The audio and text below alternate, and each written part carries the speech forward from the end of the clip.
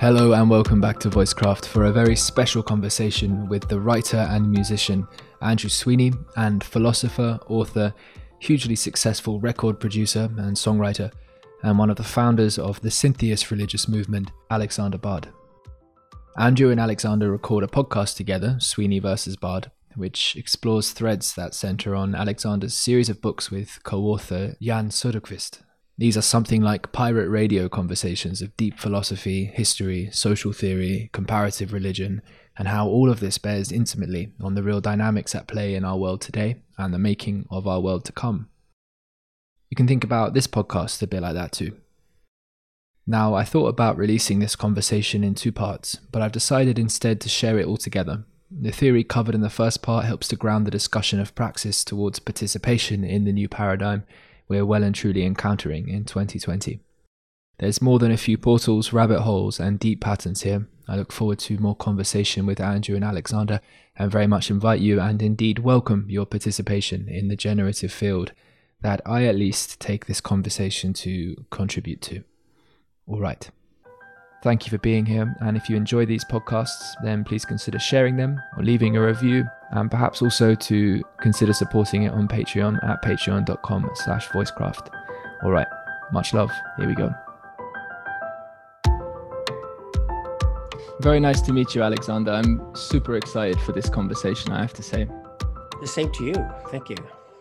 Yeah, I've been spending the last week and a half in particular, both your books, Syntheism with Jan Söderqvist and Digital Libido, have been really illuminating reads.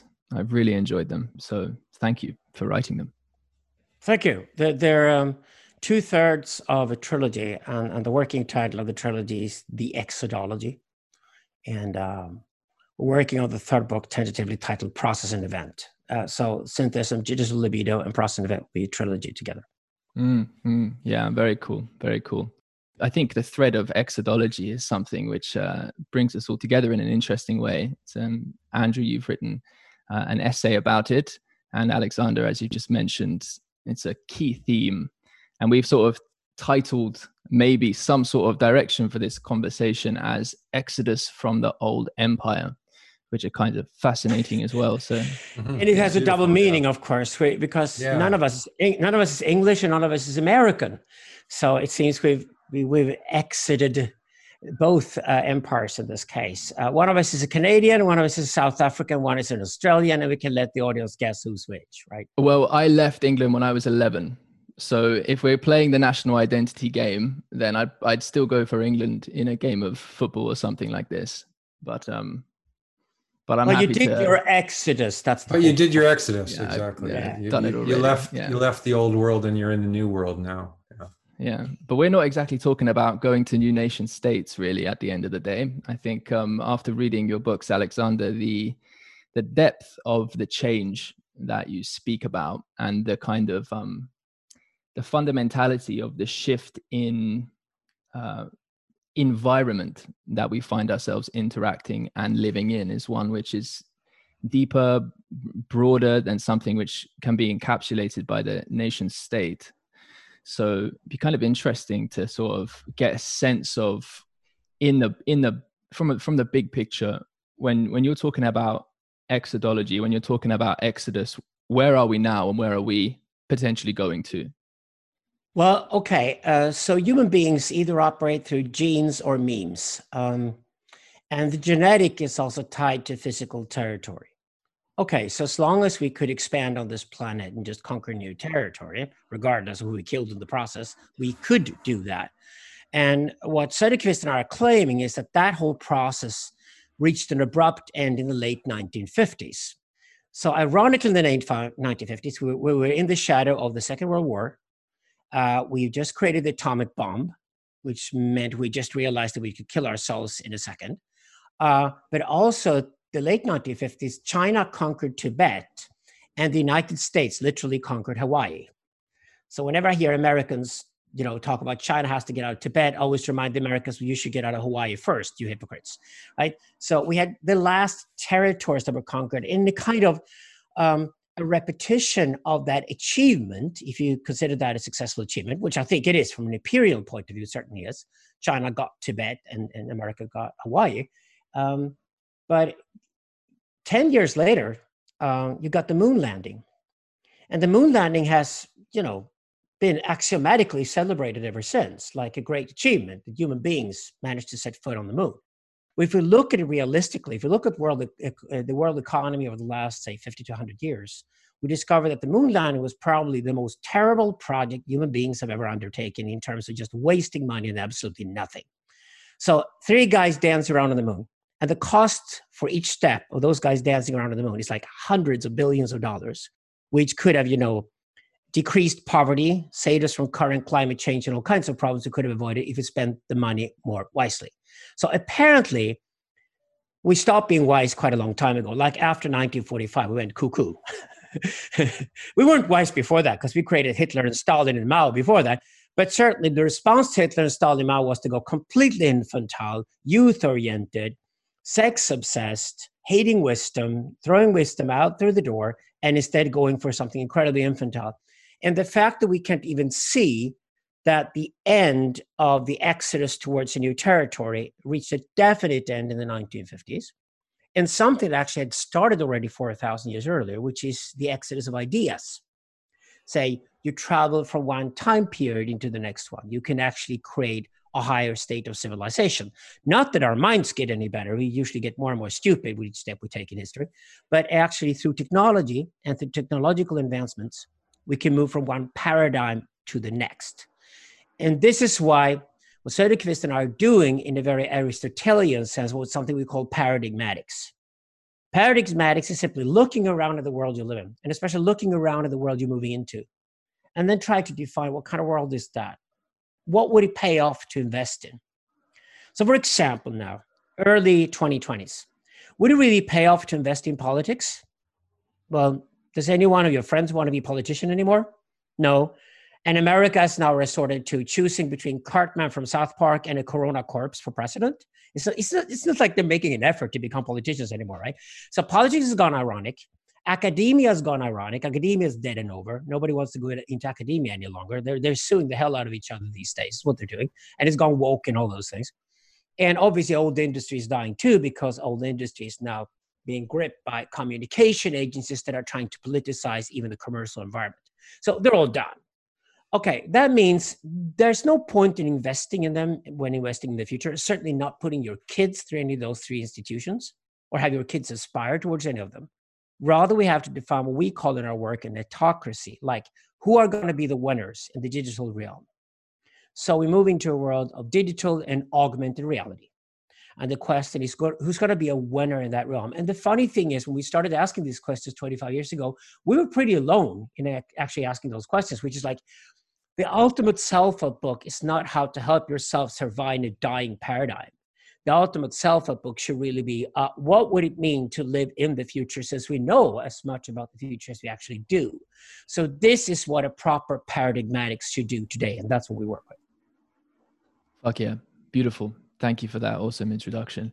Andrew, as a musician and a writer and an independent thinker who's been following similar threads to myself over the last several years, interest in John Vervaeke's work and Jordan Peterson and Buddhism and various things. How do you relate to this sort of this picture that Alexander's just laid down?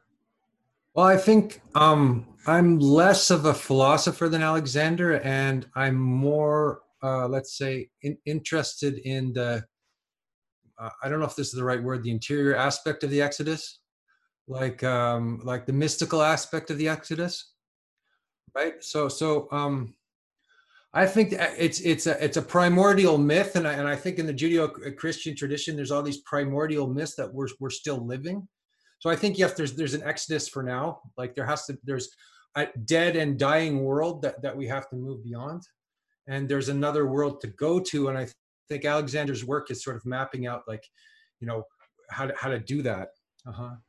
And so I'm interested in the spiritual aspect of the Exodus, how to do that on a spiritual level, like, what kind of human being we need to become right? In order to, let's say, embody this exodus. Mm. Yeah. And yeah. I should add it that in our work, we consider everything to be religion. So it's either bad or good religion, but you cannot avoid being religious. Yeah. Spirituality here is just basically any form of, human exercise towards a certain goal or a certain achievement you're setting out. So that's what we agree. I would say that if you do exodology, so you're doing the studies of successful and not so successful migrations throughout history. These are both migrations in physical space and migrations in terms of ideas. Okay?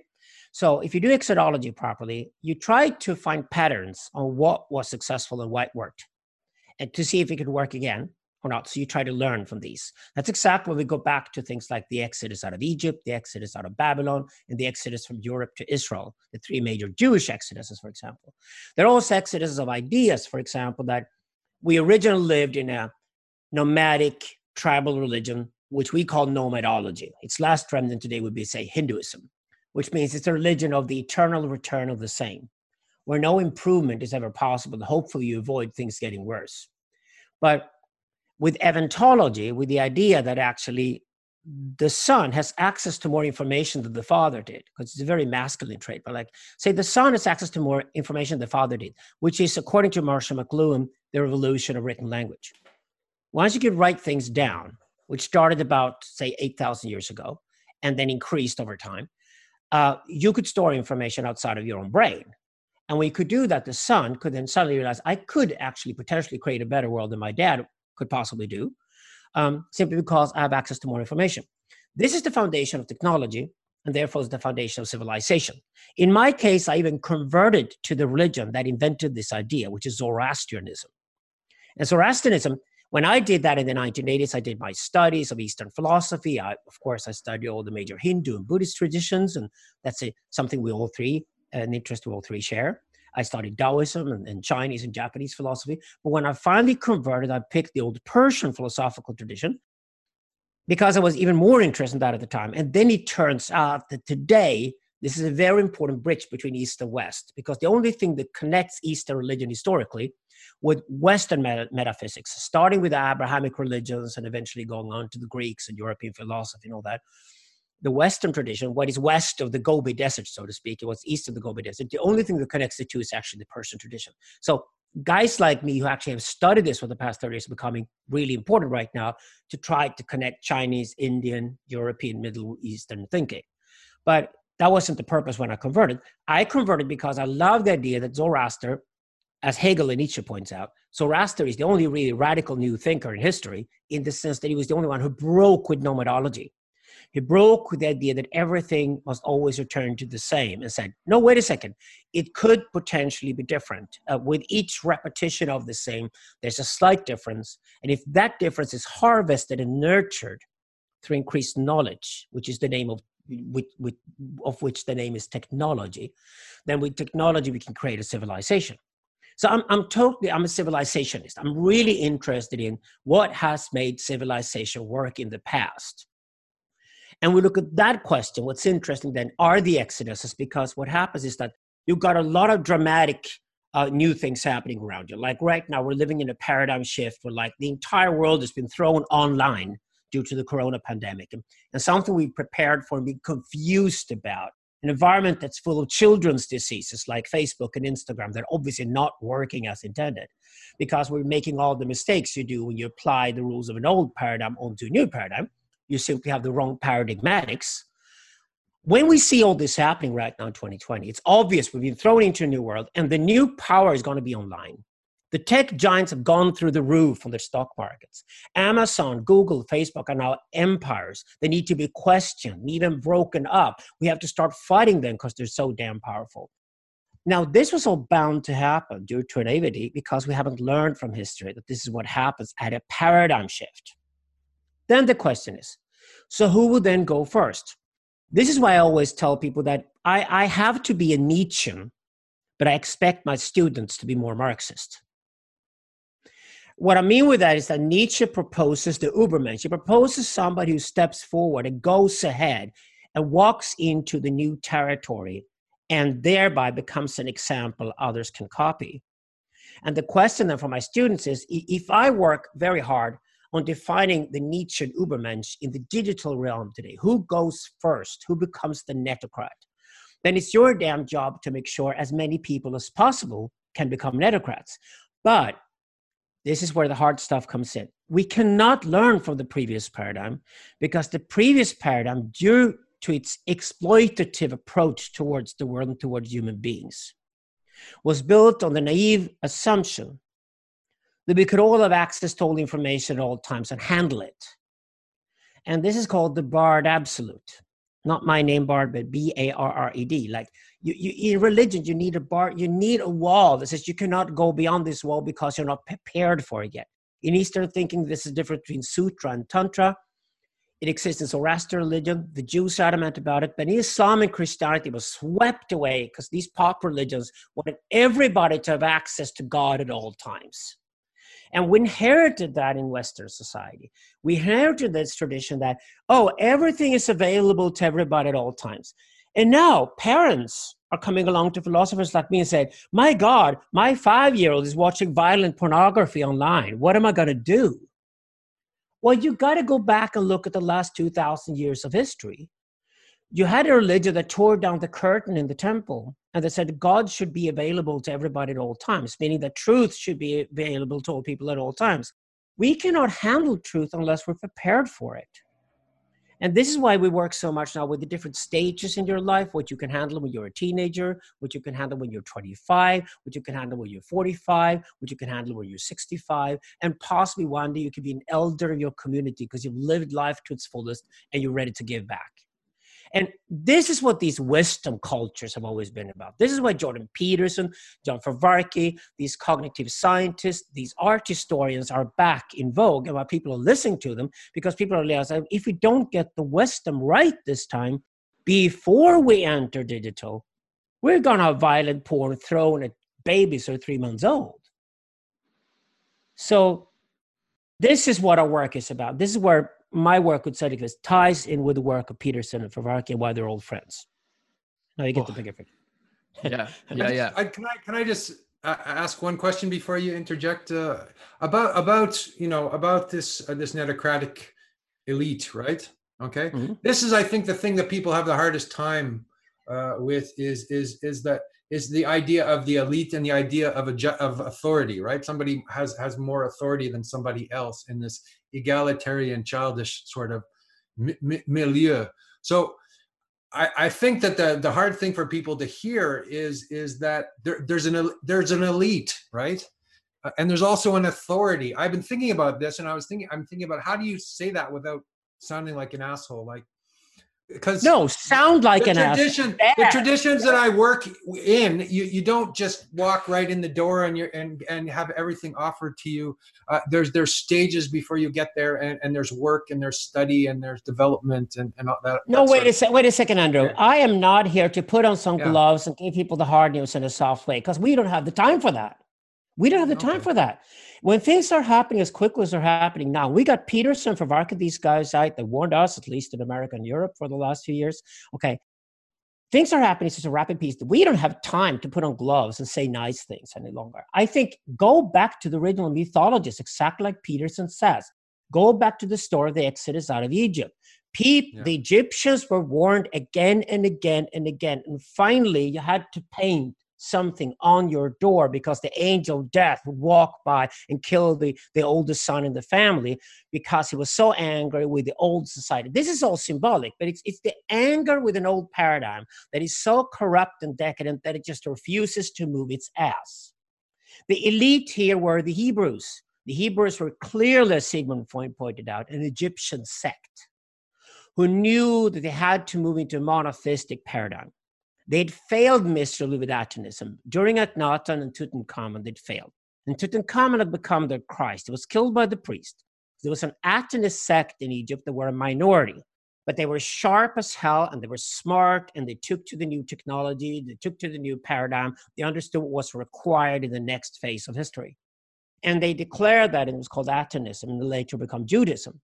So this cult had to leave Egypt, and And they they were also left. slaves. They were also slaves, which is interesting because from a That's Marxist exactly perspective, what an elite are. The elite is uh, always the slaves of the last paradigm who've studied deep, worked hard, and don't get rewarded for it. This is the exact parallel to Karl Marx proletariat. You've got to remember that Marx is Jewish. Yeah. Marx gets this. So Marx and Freud, these guys coming out of the Hegelian revolution in Europe, they're really understanding history fully. And I think Freud was onto this in his last work before he died, Moses and Monotheism, an excellent book to study this deeper. We're digging deeper into to now fully understand and embrace Judaism and the heritage we get from the Jews, right? But the Hebrews left Egypt. They were an elite. They were the original proletariat who walked out on the old into the new because they couldn't make in the old what they wanted to achieve in the new. But then, by bringing that faith out into the open, more people can be recruited and join the faith later in the new promised land. And we can just move that into the world of ideas. And then instead of discussing which territory we're going to do this in, because all you need to be digital these days is to have a city state. Like in Europe, Estonia, Slovenia, and Iceland are preparing for this revolution. You already got Dubai and Singapore. You don't need huge territories like the United States. You don't need a huge territory like communist China to actually be part of the new revolution, because it's all about putting a data center somewhere. That data center is more powerful than all the territory you could ever conquer. So it's not about physical territory this time. That's the whole point. This is a vertical exodus, not a horizontal one. It's a vertical exodus. It's an exodus into the world of ideas, into super ideas. into depth, Into depth, depth, which we call the root of the phallus, so that we can be phallic and direct the phallus upward. So the root of the phallus is to learn from history more than ever, study history deeper than ever, use data to get into the original nomadology, the original sociontology, get into where human beings come from, understand better what it means to be human. Like if the machine is going to ask us, say, in 20 years' time, who are you? And the philosophical question we need to answer, what does it mean to be human? We have to answer that question again, but deeper this time, to be able to shoot higher, aim higher. That's the exodology we're doing now. And that's the exodus we're preparing for. So this exodus is an exodus into the digital realm for sure. And the question is, we're seeing the first of the three autocracies already. Those are the tech giants. We predicted this 25 years ago. First, you got the informationalists, the guys who pick the data and process the data. Second, we're going to have the sensocrats. We're going to live in police states. That's for sure. We're going to have cameras and microphones everywhere observing everything we do. Whenever somebody tells me these days, well, I turned off my computer yesterday, walked out of the park, and I'm just like, and you think you went offline? Have you ever heard of satellites? Have you ever heard of microphones? They're everywhere now. So the question is, what kind of police states can we have? How can we still be free and liberal within those police states and creative? Because the problem with dictatorship is not a moral one. The problem with dictatorship is that it stops being creative. So those questions need to be answered. That's where we should be now in our thinking as we move forward. And this is why we have to go back to the previous exodus. And listen, telling people that we need a new elite, that it's already being established, that's just mincemeat here. Because obviously we have a new elite coming out of Silicon Valley, and they're all billionaires. And some of them think better than others. Peter Thiel think better than Elon Musk for sure, but at least they're doing what they set out to do. They're informationalists. Then come the sensocrats, who will replace the current politicians. Why would you vote every 4 years? Would you vote every second? How could you in any way defend a vote every 4 years for a Corona corpse or Cartman in South Park, when you literally vote every second better than you vote every 4 years? Okay? Then after the sensocrats come, possibly and hopefully, the protopians. Protopia. Great word by Kevin Kelly. He founded it, he should credit for it. But originally, the idea of protopians comes from the Persians called frashokireti, to live in the forever refreshing protopia of ever change. It's not utopian, it's not utopian, dystopian. It is an ideal state to live in, where you create. It's not forever. a final enlightenment. It's a creative, constantly renewing itself, Yeah, it can be a philosophical absolute, but it's certainly not a creative absolute in any way whatsoever. Protopia is a state where philosophy might reach an end. Yes. What it means to be human might reach an end. Yes. We might leave it to the machines to, conquer outer space, and we stay on the planet, which we should. Okay, so we might reach an end to human history in a way, philosophically speaking, but certainly not creatively. I mean, I would say that this could be an artistic golden age more than anything, and we call it protopia. Protopians is what we call these people. So now you got the three new elites, and you see how the old industry is being replaced by informationalists. Data replaces capital. You see how sensocracy is replacing politics, because that's the imaginary power. And you got a new narrative being dictated by new symbolic power. The way the academia replaced the church is the way that academia will be replaced by the protopians. And this sort of is the beginning. What we're doing kind of right now is sort of, we're starting a new narrative. Like this is the shadowy realm where the, like I think Hegel says that, where the new narrative starts to bubble up. Tim, I think I interrupted you last time. In your last question. We are literally the Hebrews in Egypt preparing for the Exodus, and the last warning is about to be signed on the doors. Yes. Uh-huh. Whoa, that is some beginning. Beautiful job. How about you, Tim? Our followers want to know you better. Why is this gorgeous young man sitting in his shirt in Melbourne showing off his hairy chest? Oh yeah. How to integrate that with this last 20 minutes of philosophical thought? Let's see if we can weave the hairy chest in there towards the end. Whew, man. So just to describe my state with this, it's like there's so much vision here that I resonate with strongly. And then there's a kind of feeling into it, which wants to depart from all these different places. And it's kind of like, it's like there are these different parts that I want to sort of look at and go, okay, how does this connect to this? Or my perspective on this is with this vocabulary. But then I'm worried about going down one particular route might not necessarily speak to the whole in a way that does actual justice to the resonance that I share for the vision and the whole as presented. So my first point would actually be sort of a meta point about the nature of interaction itself and the actual degree of time that's required to really sit with, in a relational process, these themes, these concepts, these feelings, and from the grandiosity up actually to the kind of, I don't know if I can use the lateral, but at any rate, the kind of embodied sort of breathing it through process. So I'm someone who's interested in both of these things. Hey, I'm interested in the dynamics of artful interaction. And I'm also interested in a clarity of vision and how these kinds of things interact. So as far as what I'm doing and what I'm interested in, it's something like, okay, how, as one of the things, how can we get together as an expanding, but an appropriately slowly expanding network of interaction so as to involve as much of the human psyche as possible, so as to share in the fullness of perception as possible, and use something like use processes of discernment to together collectively share in a vision that can attend to what's fundamentally worth caring about, as well as it can attend to the clarity and integrity as far as analysis is concerned. So in this sense, an interest in both analysis and mysticism, or the kind of the inside out feeling of what it is to be in relationship, as well as the kind of clarity and metaphysical integrity of what we're talking about. So where that takes this discussion, I'm not sure, but that's how I come at these things from a broad sort of life project perspective. Well, that's great. I mean, Andrew and I, especially when we do our webcast together with Thomas Hamrick, who's also, a tantric teacher, is that there's great vocabulary from the East that's also common in the West, so we can start using it. And you can then apply it later on Christianity and post-Christianity in the West too. There's no problem at all.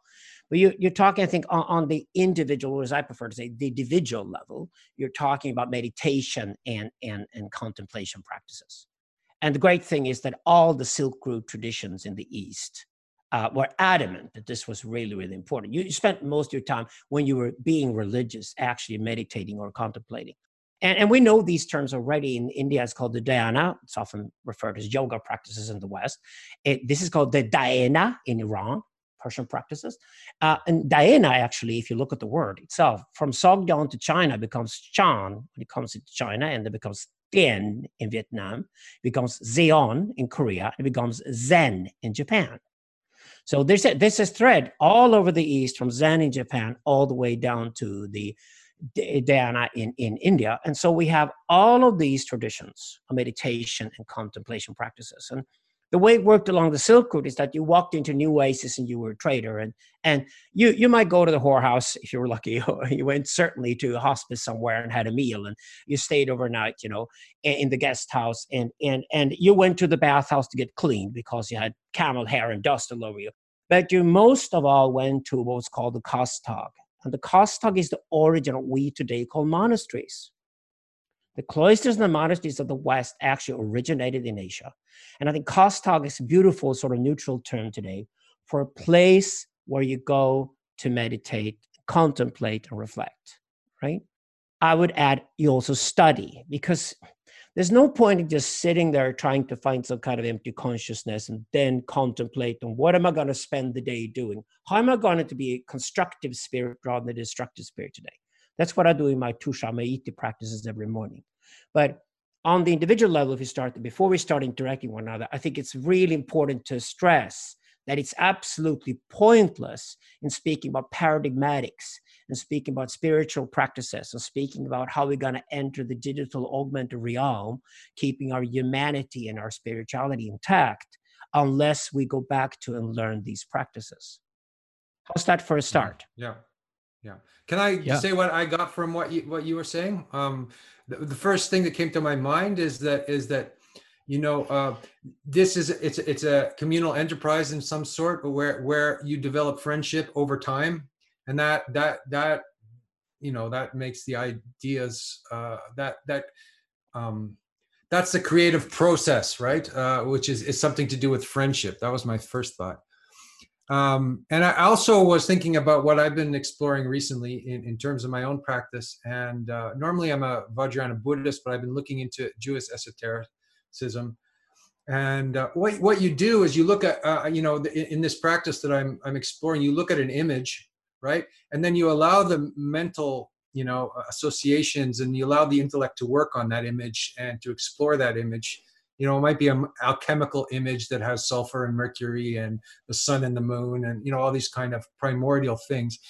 And you work on that image intellectually, and you look at it as if you were looking at an icon or something like that. And you go deep into that, and that's the intellectual aspect. And you do that for 20 minutes. And the next part is you try to hold the image in your mind in silence, and that becomes a whole different level of experience. And then the third level, you just drop the whole thing, and you have this, and you allow it to kind of become a free play, a free creative play, an exploration. So you have to go through these stages where first you look at the image, and you have the intellectual stage, and then where it becomes embodied, right? It becomes not theoretical, right? And then there's another stage of freedom, which is just pure exploration. And here's one of the good news, philosophically speaking, is that after Immanuel Kant, the West broke with dualism. When you use the term embodied here, Andrew, that's very, very important. We actually have today a worldview where we are embodied. So we assume the body and mind are two aspects of the same thing. And this is, of course, the dominant tradition of the East, but we actually inherited in the West. And we did that philosophically before even we started, like Schopenhauer started going to Asia and took Buddha with him back. And, Hegel and Nietzsche took Zoroaster with him back and all that. But actually, even before that, we had that break. I think the break between Kant and Hegel in Western philosophy in the early 1800s is the break with dualism towards monism. And of course, Spinoza was the pioneer of that long before Hegel, who also was a monist. He was a monist as opposed to Cartesian dualism. But we already left the idea that we can be human beings and separate the body from the mind. And in all work I see today, all spiritual work I see today, this embodied experience is absolutely central. So this is great because actually that means that a lot of the Western tradition that would have been very problematic today is no longer problematic. It's already out the window. I mean, it's even Christianity is trying to find some modest roots today, and hopefully they go back to the Neoplatonists to try to find that. But we are already living in accordance with an understanding of that we live in a monist universe, and that we are monist human beings within that universe. So these, practices must be embodied. Absolutely. It makes no sense otherwise. And actually, we know from history that people who try to separate body and mind and walk out into the forest, Zoroaster warned us about this. Any guy who walks out into the forest and thinks his mind is separated from his body, what we call the pillar saint afterwards, those are the guys that always caused havoc in history. The people who are not embodied can have the brightest, smartest ideas, but when you look closer at those ideas, they come from people who deny their own bodies, who deny their own sexuality, for example. And those people are always the most dangerous.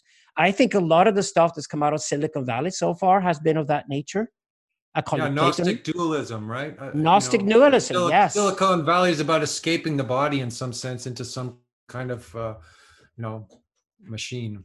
Yeah, the uploading thing. Like if you were uploaded into a machine and you no longer had access to your body, that would be the most horrible thing ever. That means the thought hasn't even been thought through by the people who you promote uploading. We got to get that naivety out the door quickly. So we're really attacking an internet that is just full of children's diseases. Right now, it's infantile, it's hyper narcissistic, it's fostering all the worst things in people. But it's not through regulating the internet you're going to get it right, because the people who are supposed to regulate the internet now, who are they? Well, they're woke people and they're Platonist engineers and all kinds of weird people that make it even worse. Right now, I don't think we can regulate the internet in any constructive, meaningful way, because the people who are trying to do it have not done their paradigmatics properly first. And in that case, it's better to leave it anarchic and let people learn through their own mistakes, than rather try to politically or commercially dictate what people should consume and see when they go online, because that's gonna be even worse than what we have today. That's what I'm adamant about right now. Better to stay with the anarchy and try to learn as quickly as possible from the mistakes we're making. So we're having Platonists who created cynical platforms like Facebook, which is all about owning your eyes and putting advertisement into your system without even knowing about it. Like the most sinister thing you could ever do. Like you don't like spam, we're going to force feed you spam. That's Facebook. Okay, we have discovered that on a massive scale already. People are healthily now preferring to take a walk in the park rather than stay in those environments. But we got to go back and see what we can do with the internet. But I think leading by creative example is a much better way than censorship right now, because I'm terrified if politicians move online right now and try to censor what we consume online, because then we're going to get no better than communist China. Then the West is going to be exactly like communist China. It's going to be terrible. Yeah, there are some movements in Australia to do just this thing. I haven't looked into it much, so I can't speak to it too much. But, somewhat ironically, there was Google and Facebook letting me know that, hey, there's a danger. There's a danger to your freedom of choice on the internet here. And it's coming in the form of the Australian government wanting to sort of upregulate certain media sources that are legacy media sources in Australia over potential alternative kind of sources. And I think there's some sort of guise that coronavirus and misinformation and that whole dynamic is being used to sort of try and get this in. I haven't followed it, but it's interesting. Oh, yeah. And they're using the corona pandemic as an excuse, which is really when you should watch out, right? So we have to understand that these old institutions are falling apart, and why they're now also victims to woke ideology or pseudo ideology, simply because nobody with the right minds are there any longer. But we still have politics, and we still have academia, and we still have old industry around. And old industry is forcing us to buy their products, and academia is forcing us to believe the bullshit they put out, although nobody's listening any longer. And who reads an academic paper, for God's sake, right? And politics is like a bunch of losers left, but they all try to regain power by pointing out and moralizing against the online world today, as if the world they represent would be any better. Every time students come up to me here in Scandinavia and ask me about fake news, I remind them that the printing press produced nothing but fake news, but it was fake news according to the power that ruled that society. And actually, what they call fake news online is often something that questions that power. Bad or good, up to you to decide for yourself. Just get yourself 5 different news sources. Just like the only way we can fight dictatorship eventually is by being able to give our data to 5 different sources and 5 different agents rather than to just one. I think ultimately, at the end of the day, that's going to be the models we have to start creating soon. But I think censoring the internet right now, I'm totally against it. And I don't mean this as a classic libertarian. I mean this as a Marxist. I mean this as a Nietzschean. I mean this as a Hegelian. I mean this as an historian. It's just because if you're going to have censorship, then who are going to be the censors? When it's going to be the very people who come from the old paradigm and understand the new paradigm the worst and try to prevent the new and novel from happening. That'd be like the worst thing ever. So right now we've got to live with the anarchy for quite a while yet. Mm-hmm. Yeah. So there are a couple threads which I think might take me about 8 hours to actually stitch together. So you're going to have to help out, because I want to. It would be really beautiful to introduce the distinction and development in the history of ideas from relativism to a sort of relationalism that you speak about in syntheism. This is something that I have a lot of appreciation for, and I think is resonant among many of the philosophers that are circling this kind of discussion. And I wonder if we could tie that also to the following things, because I know you're involved in men's work, and I know you appreciate the importance of mentorship and the kind of, well, obviously wisdom traditions, and how we can extend the hand at all developmental levels to become what we can be, so as to properly take responsibility and act in a mature way, in a way that can respond to the dynamics of our times in relationship with each other. And then also there's a thread in some of your thinking, and it's part of this notion of exodus as well, right? That there's a certain movement away from a large block, let's say a large block of people. To me, I wouldn't say inconsistency, but there's a bit of work, at least in my mind, to sort of weave these things together, because the idea that there can be a hard cut place between who can or cannot participate is something that, well, either we should be wary of or take great care in making. I mean, we do have to exclude, right? There comes a point where conflict is unavoidable. I'm not making a case that some sort of radical inclusion is what I'm interested in here. However, from a perspective that is most resonant with me, it's like there's a when I look at human beings, when I look at the vast majority of human beings, and I really sit with them, I see and I feel a longing for a kind of connection and place in the world that I see as something which I care for that thing. I feel it in a way that I want to support it, and I want to be in right relationship with it, but I want to do so in a way that's sustainable and not energetically destructive of my own immediate domain of necessary stability, homeostasis, or what have you, right? So there's this interesting phenomenon where, as far as I can tell, their hand should be extended maximally for integrous interaction. And yet at the same hand, on the other hand, we are speaking about something which is a movement away from a kind of previous paradigmatic attitude, which is not fit to actually be sustainable in the world as it is currently developing. So how is that as a sort of frame? Is that something that's popping up for you as like, what can we say about this? I think what I'm writing a lot about in my work, and both Andrew and I are involved in men's work here in Europe, we should say that. But we talk about the term adultification. So if Jordan Peterson, for example, and John Favarchi and I share something in common, it's that we want to adultify the world. What we mean with adultification is that adultification was absolutely essential in the original tribal environment. At certain ages, you were expected to do certain things, otherwise you wouldn't get your reward. And the ultimate reward would be a rite of passage. And even after the rite of passage, you would have to go through a period as a young adult before you would actually fully accepted as an adult. So the adultification process has been destroyed by the society we lived in. And it's been destroyed because we human beings are born with being given absolutely everything. And that's sucking the tit. And that's the way it should work. Okay, the mamilla, we call it the mamilla rather than the tit, but the mamilla is there as soon as it's born. We get out of the matrix, which is like 9 months of absolute paradise. Everything is given to you. You don't even have to think. There's no sense of self in the matrix in the womb because you don't have to think. You don't have to solve problems. And actually, that's not even the case when you instinctively crawl your way up to the tit and start sucking the tit. But the mamilla and the magic of all the breast milk you get when you suck it, like it comes from out of nowhere, okay, that is the original fantasy we live in. And that fantasy is then torn apart. And the problem is our society does not encourage children to love how these things are torn apart for them, how these fantasies are destroyed, and how the new, even tougher, even more brutal reality is opening up behind each curtain that you tear down. The first one of those is called the phallic intrusion. It should happen when you're 1 year old. And it's simply called phallic intrusion because the phallus is what intrudes into your relationship to the mamilla.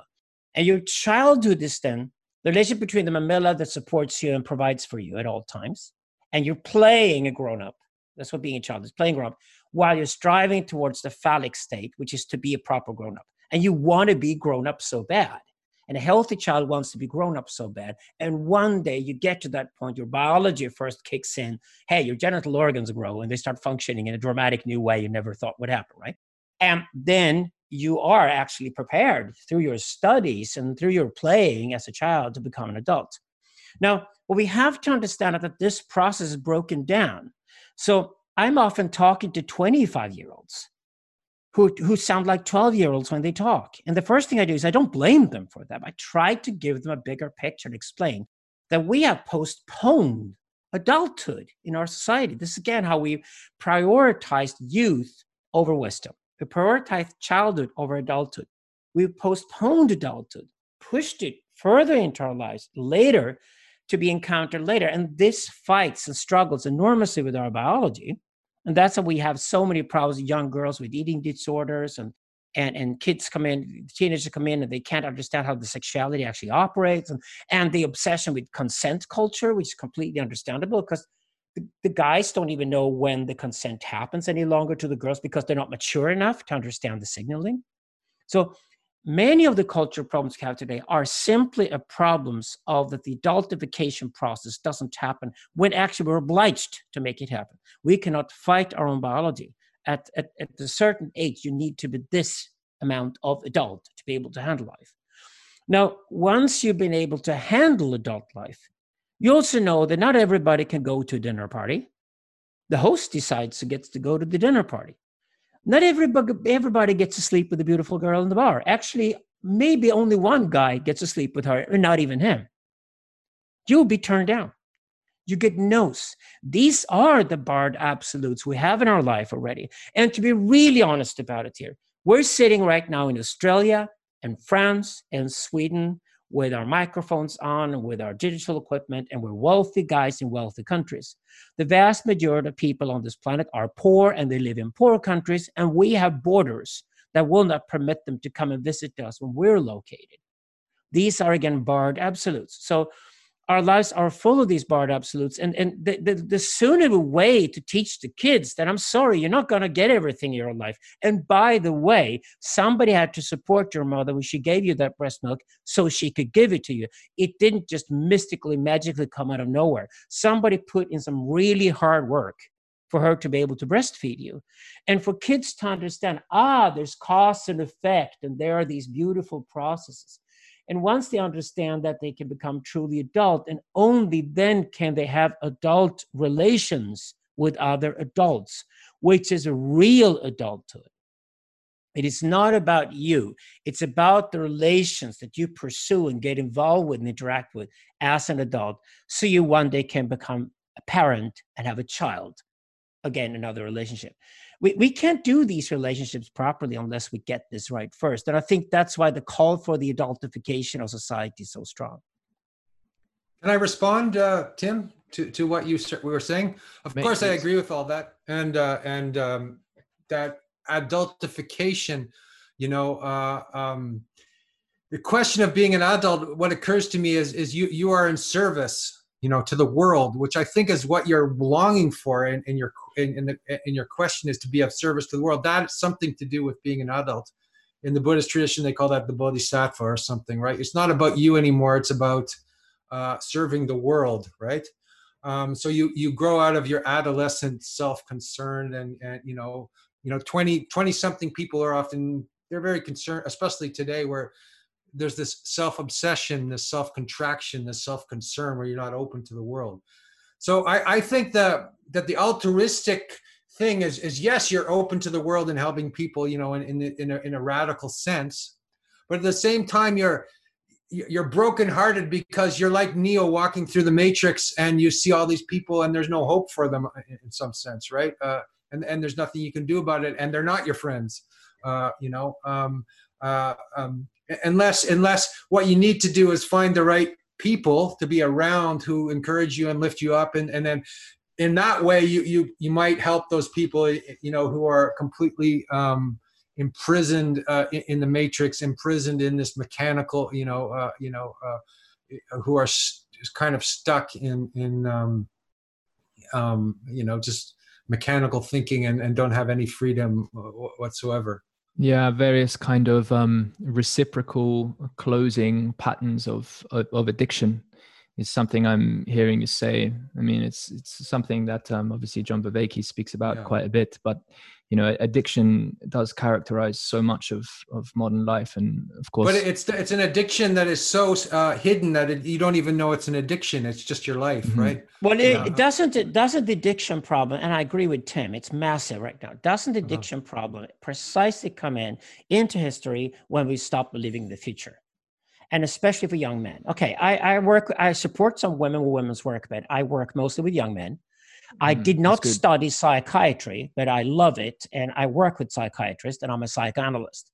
And okay, the time I get off when I don't, enjoy myself having conversations with you guys and reading books and writing books, okay, which is what I love. I try to help guys out that have these disorders right now. And addiction is always all over the place. And I just try to teach them, listen, there might not be a Peter Pan syndrome here. The problem might not be that you're too much of a child still, and that you're too immature yet still, and you're too narcissistic although you're 25, and that was okay when you were 15, but it's not okay any longer. You should have found your purpose. You should have found meaning in your life by the time you're at right now when you're 25. But what happens is that when you don't believe in the future, and that could be for very healthy reasons, that could be because nobody talks about the future in the society where you live, and everybody stopped believing in it. That means a friend of mine, Peter Towson, who's a friend of Andrews too, he's like a savant. He came up with the term. He said, wait a second, you guys are working with the Peter Pan syndrome all the time. Why don't you work with the opposite? What do you mean? Why don't you work with the fact that a young man can be incredibly healthy, well prepared for life, but he lives in a really deranged age where nobody talks about the future at all. And as soon as you don't talk about the future, your mind will go depressed, because your mind will circulate back and go back, eternally go back to everything you've done in your life. And you will blame yourself for all the shortcomings you had, because there's no meaning to anything you went through, because it doesn't lead forward to anything else. And this lack of purpose and meaning is incredibly painful. And we call it the Caligula syndrome, because we all think of Caligula, the Roman Empire, as an evil guy, because we were always taught in school that Caligula was really evil. He burned out Rome and killed people all the time. But Caligula actually was probably a very healthy young man who grew up with a really nasty uncle, Tiberius, and was brought up by him. And then basically one day, Tiberius walked into the room and told Caligula, you're now the Roman emperor. You're now the king of the world. You know what? Everybody hates you and wants to kill you. What are you going to do next? Well, you would be paranoid, wouldn't you, right? And the paranoia that Caligula must have experienced at that time is precisely the paranoia you get when there is no future. So depression means you go back and just rehearse everything everyone went through. And as a man, at least, women blame it on everybody else, and that is called borderline diagnosis. Men blame it on themselves, and that's called male depression. And we're seeing a pandemic of this depression right now. Depression and bipolarity is everywhere, young men. And I try to teach them, it's not your fault. This is because we stopped believing in the future. So we Because we got to don't have go an back exodus. to Sorry to that. interrupt, but we don't have an exodus myth. That's the problem, right? Which comes Yes. back to we don't have this exodus myth, which means And- that you can break out of your present situation, and there will be something. There will be a promised land. And it's not about you being part of the cool gang who do the Exodus. Not at all. All you need to do, young men, is tell them of the Exodology. Tell them digital will create an endless opportunity for humanity to show themselves creatively in a way we've never seen before. The collaboration between man and machine. We have no idea how fantastic that could be if we get this right. So you can give them this sort of protopian hope. And that's what we do. The protopian hope is what you need to give young men, for example, to get them out of these depressions and the addictions that come with it. Otherwise, you will just treat addiction. How you treat that? You put medication into their systems. And you have to. But you actually do it just to calm them down and keep them alive, to be honest about it, to then foster them, to present them with a protopian hope that they can be a part of. That's what great movements have done throughout history. Yeah. I mean, it seems to me pretty clear. This is a very trivial statement, but vision, the phallic vision, the absence of masculinity in a specific sense is something you speak about quite a lot. And I think it's critical to discuss. I think it's very interesting. My sense is that it's bidirectional. This, what we seek or what we can realize in consciousness as the sort of stimulus to counteract or veer off the reciprocally closing, depressive, addictive kind of cycle, one that's only based on, I mean, you're articulating it as something that's only looking backwards and just recursively going over its own experience and is cut off from the world and other people in some fundamental sense. My sense is that the looking backwards, I like thinking in terms of the metaphor of an ember and an echo.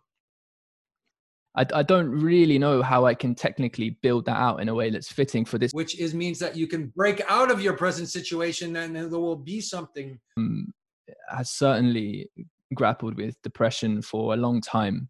And it's pretty easily traceable in my own life because of my parents' divorce and moving from England to Australia, moving from a certain place of connectedness and an excellent education to essentially somewhere rural with a school that was not so great and altogether very different experience. I ended up not doing lots of my final exams and, went a different sort of path. So there was that disconnection there, but there was something which, tuning into, there was a basis of care that I had as a child, which not everybody has. And I appreciate that. But if we even go psychodynamic or depth psychological and consider the womb state as being that state where there is that potential kind of oceanic boundlessness, it's often spoken about as, and Stanislav Grof, of course, develops this work very interestingly in his observations from LSD research in the 50s and 60s. Super, super interesting. Although, of course, even in those cases, if the pregnant mother is not having a great time and it's not a good pregnancy, you can have complications there. And he speaks about unearthing the kind of experiences of actual his perinatal matrices or the stages in the birthing process going wrong in some fundamental sense. So there's a horrible sense in which maybe even not all human beings have a kind of an unadulterated sense of connection that we can really tune into. Although I'd say even in that case, there's work to be done and it can be realized.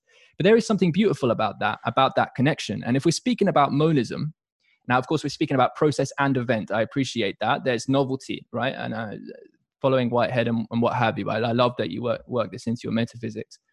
But there is this phenomenon that we are, in fact, it's might be equivocational to speak in this way. We are all connected, man, in some fundamental sense.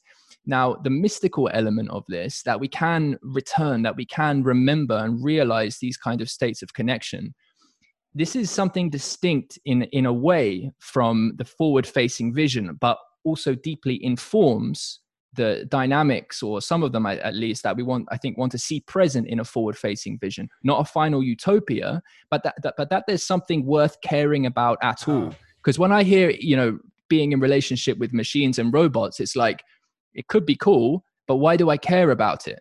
It's like, what do we care about? And I think it's a bi-directional thing. I just wonder what you think about that.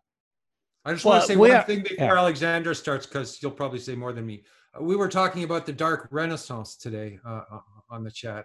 And so we have the Exodus myth in the front. And let's say the Dark Renaissance, perhaps, that's, it's Renaissance rebirthing and all that sort of stuff, myth comes. So I would say like also that the Zen arrow goes both ways. So you have the Exodus going this way, and then you have the Renaissance going that way. That's just something to throw in the mix before Alexander. Oh, yeah. Yeah, because when we talk about depression, you recycle your own life. And it becomes an inverted narcissism you never asked for. The tragedy of sitting with a depressed guy is that he's narcissistic, and that's the last thing he wants to be. But he can't think of anything else but blaming himself in the process. He's not going deep enough, though, because he's only going to his own history. And when we talk about deep history, or the root of the phallus, it's the history of all mankind. This is the history of at least the last 200,000 years, and hopefully even deeper than that, and try to understand, where do we come from as a human species, and where do I fit into that? So that's what I would say.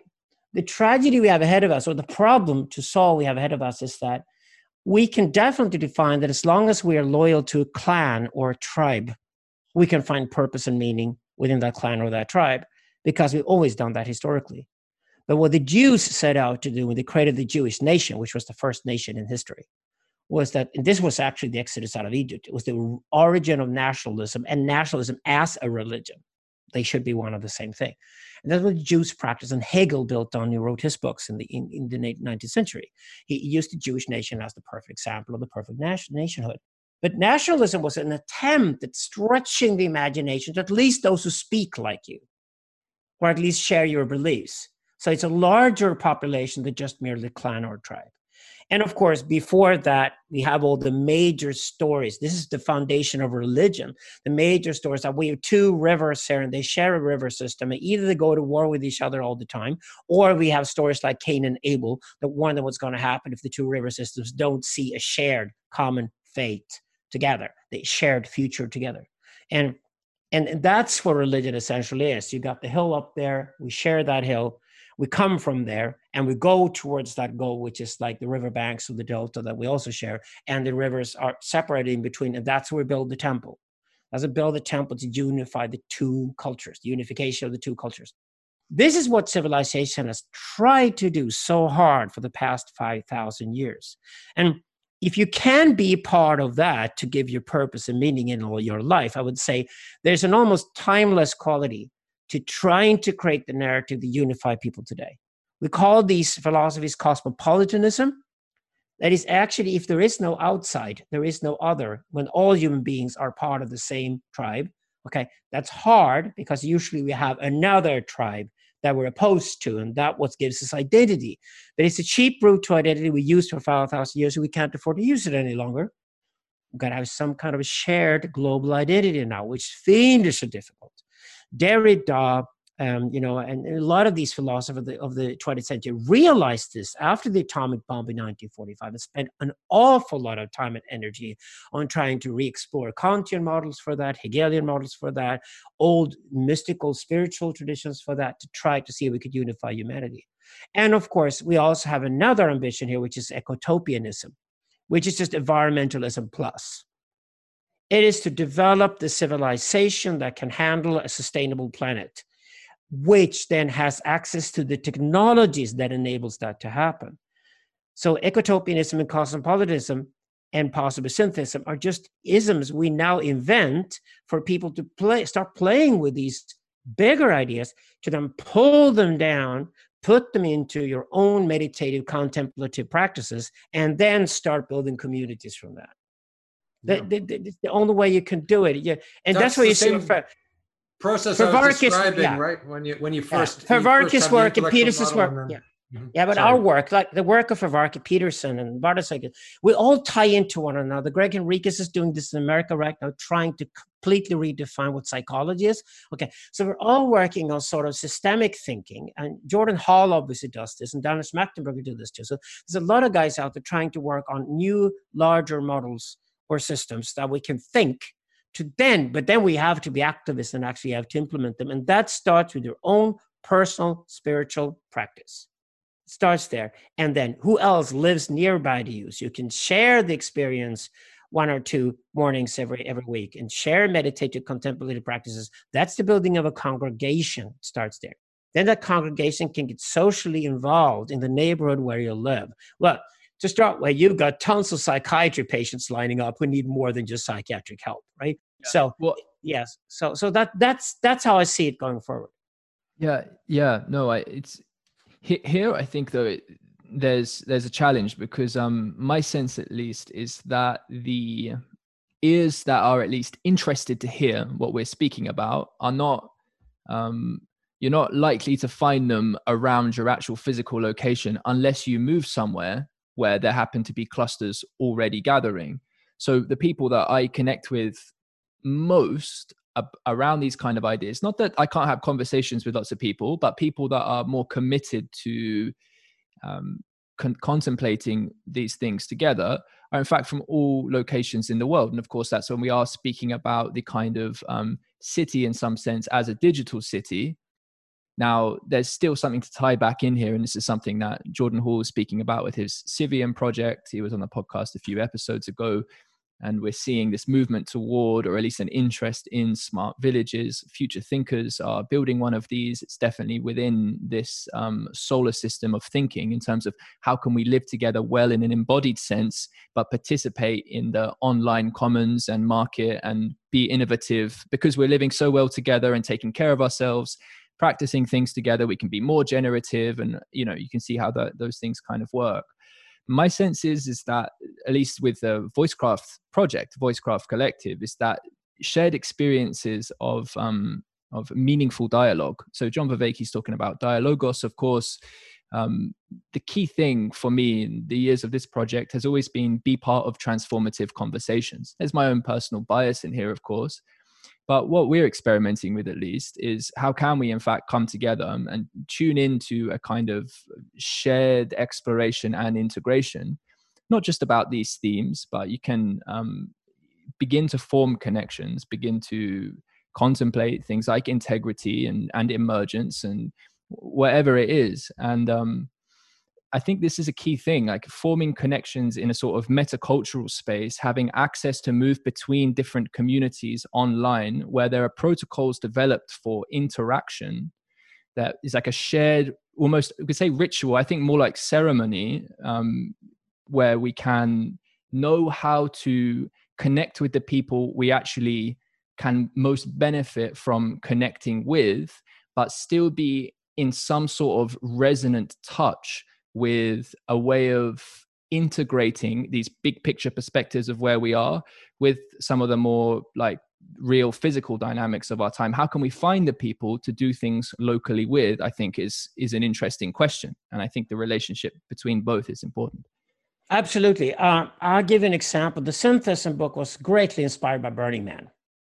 Mm-hmm. And Burning Man stopped being a major event for 80,000 Californians in the Nevada desert already 30 years ago when he started expanding across the world. So Larry Harvey's vision for Burning Man was that this would be way too vulnerable if it was all about the Nevada festival. And that's why he basically set up a model with just 10 simple principles that anybody in the world was allowed to copy. And as long as they copied and reported back to Burning Man headquarters, they were even given a certificate like you're an official burn. Now there are thousands of burns around the world, and I've helped out a lot here in Europe because in Europe we've experimented and invented new formats like urban burn and things like that, like smaller formats where a lower threshold for people to participate for the first time. Because to me, when I came to Burning Man, it are all the qualities of a new spiritual movement. I know, yeah, it is wealthy white Californians who go there. We don't even have to get started. But again, I expect elites who can afford to start the new ideas first, for then the ideas to be spread wider. Sometimes great ideas come from the bottom up too, but sometimes they actually come top to bottom. But with Burning Man, it was clear that you can go at least for 8 days and live in a temporary communist utopia where we ban money and you are self-reliant, you take care of yourself. And here are the simple rules you need to follow for that to happen. And for example, we got an event here in Scandinavia called the Borderland. And the Borderland this year, if it had happened, Corona stopped, it will happen next year, was 6,000 people gathered without a single person with professionally employed full-time to work on the event. It's so flat in its structure that 6,000 people can manage to live together for 8 days and create a really fantastic event together without nobody getting paid anything. Okay. I love those ideas right now because, again, all of these sort of proto-spiritual ideas we see right now, call them spiritual prototypes. The smart villages are certainly included in that, but anything you do anywhere in the world today that works will become a story. As soon as it becomes a story, the brilliant thing with human beings is that they're great at mimicking. They mimic bad stuff when they got nothing else to mimic.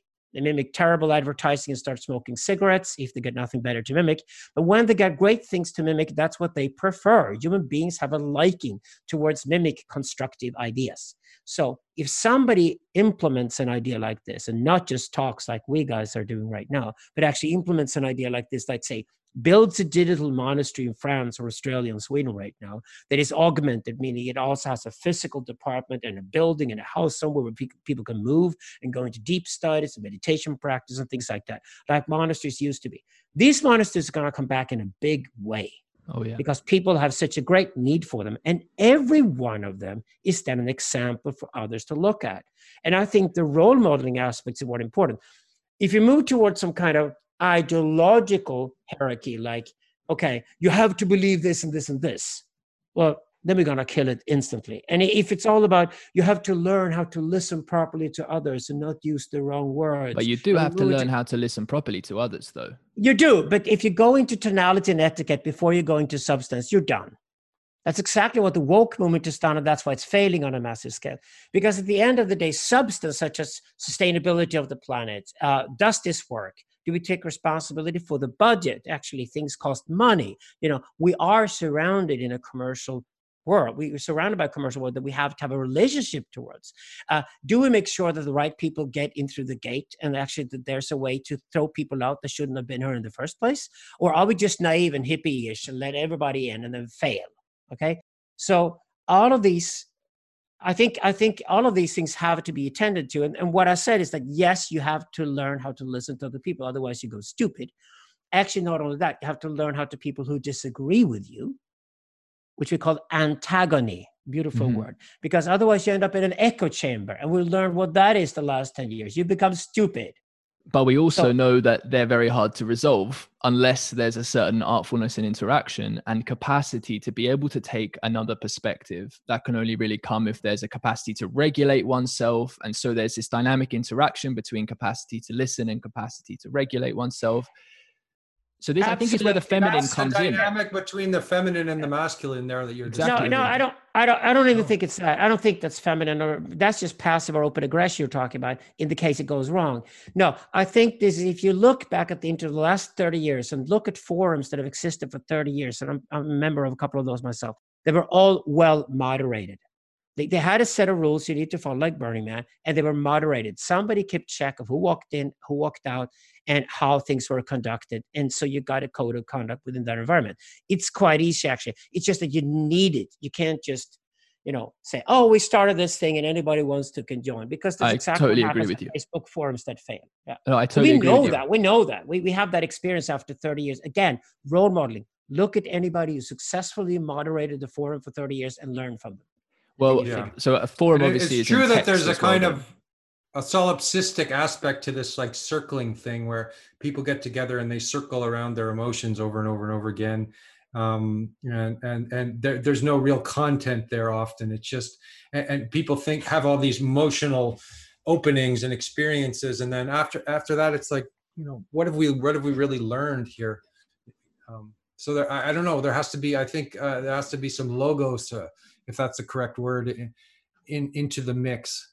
I agree. It's a dynamic interaction. I mean, so yeah, like, okay, so let me put a few perspectives on the table. Then I'm really interested to see how you guys connect these ideas. So the first one, something that you discuss in your book as well, Alexander, in referencing Ian McGilchrist, although you don't reference him to sort of support that exactly, the medical research shows that the left hemisphere is for this and the right hemisphere is for this, but as metaphors. So it's kind of interesting. I wrote my really terrible quality master's dissertation. I called it part making, whole making, and process. And for me, I wrote it. Don't be so depressively degrading. You wrote a great thesis. No, it was shit. I'll tell you why. It was shit because so I went to University of Bristol for the masters, which is a philosophy of one of the top philosophy of science universities, and that wouldn't have been my choice. I made it for personal reasons at the time. It was just economically viable. It's where my girlfriend at the time was going, and it was whatever. So. But that's not my temperament as a philosopher. Although I'm interested in analytic clarity and I do my best, I'm more of the, continental kind of persuasion. But even putting that aside, I'm interested in a kind of more, I'm interested in philosophy as life and philosophy not only in phenomenology, text, right? I was interested in phenomenology, but look, I was very interested in psychedelic. Yeah. So we know that. And the recognition that the patterns that were important to discuss were things that were to be essentially enacted in the world, and that I couldn't cram them. Not only that, but I couldn't cram them into the kind of formulaic way that. So I failed essays because I wasn't presenting them in a way that people wanted to see essays presented. So as a compromise, I had to present things in a way which took away a lot of the creative enjoyment for me. And so it's on that basis that I say it was a shit essay. And also because, well, for other things too. But anyway, part making, whole making, and process. The idea, broadly speaking, of we have this analytical style. So Bertrand Russell spoke about the mystical impulse and the scientific impulse. It's something like this. It's something that's interested in seeing things and how they fit together once you've already taken a gestalt and want to sort of dissect it to see if there's consistency. And then there's the capacity to actually integrate and open up and to have a different kind of vision. To feel one's connectedness to things and to sort of intuit patterns and how things fit together. And I think as cognitive styles, we can tend towards one or the other. And Alexander, you speak about philosophy as being something which toes the line between both of these, and that's a smaller percentage of the population. And broadly speaking, and this is not exactly precise language, but I kind of like it. I think about it in terms of thinking and feeling. Now, it's not just thinking of you have to be charitable with me with these terms.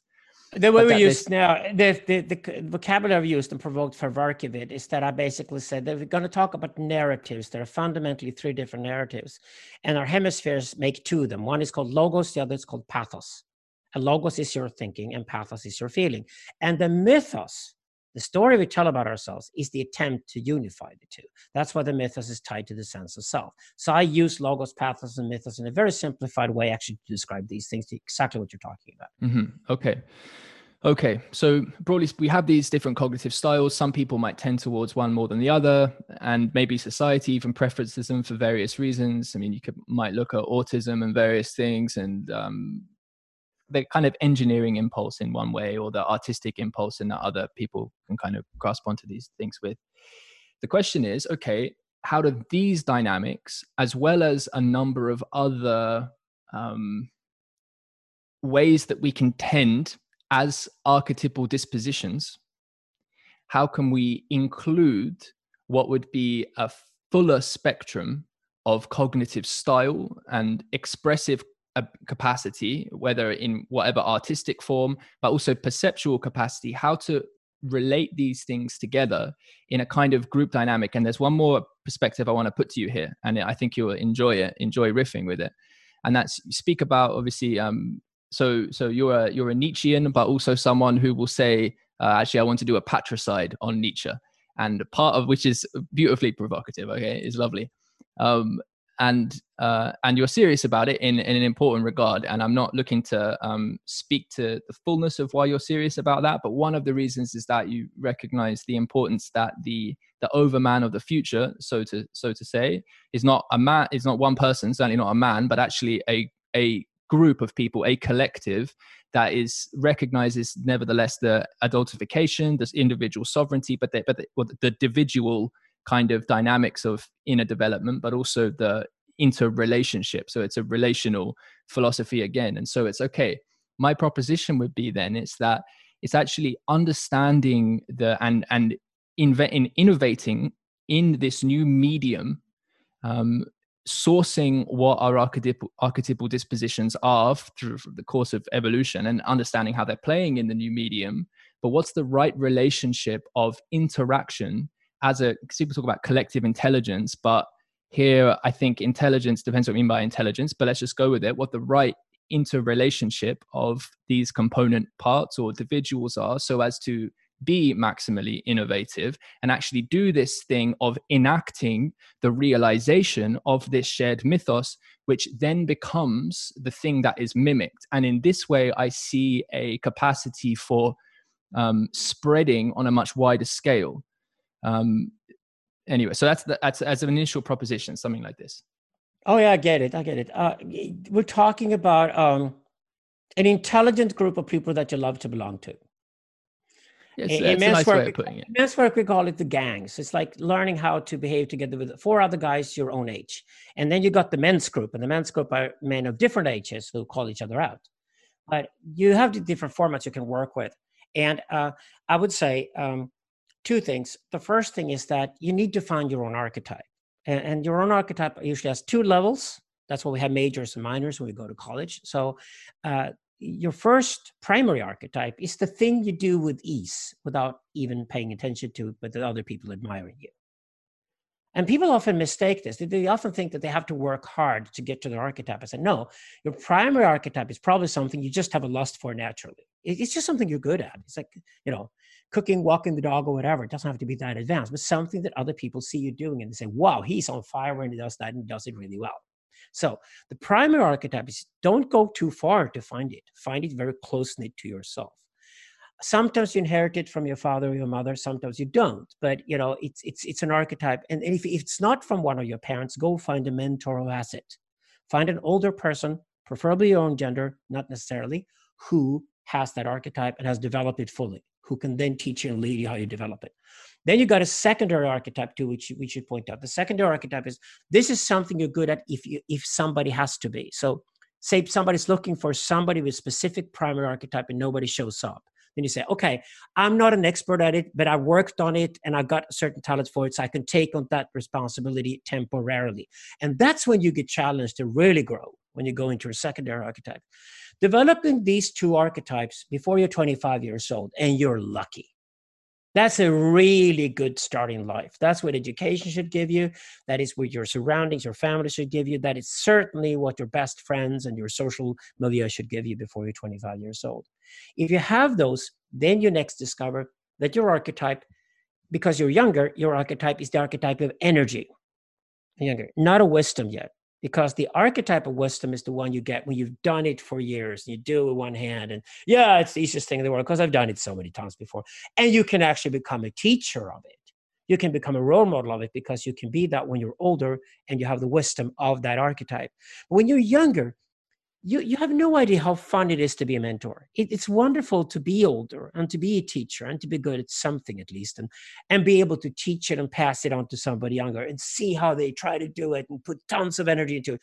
And they do it more energetically and even more creatively than you do as the wise man, because they are having to do it in a novel way. They just don't do it the same way all over. This is the love between generations I'm looking for in spiritual work. Now, if you then put that into the group context, it could certainly work. What's important here is to not go into a group of people where people are just sort of lazily and almost in an infantile way join the group to avoid hard work. Spirituality is always hard work. Otherwise, it isn't spirituality.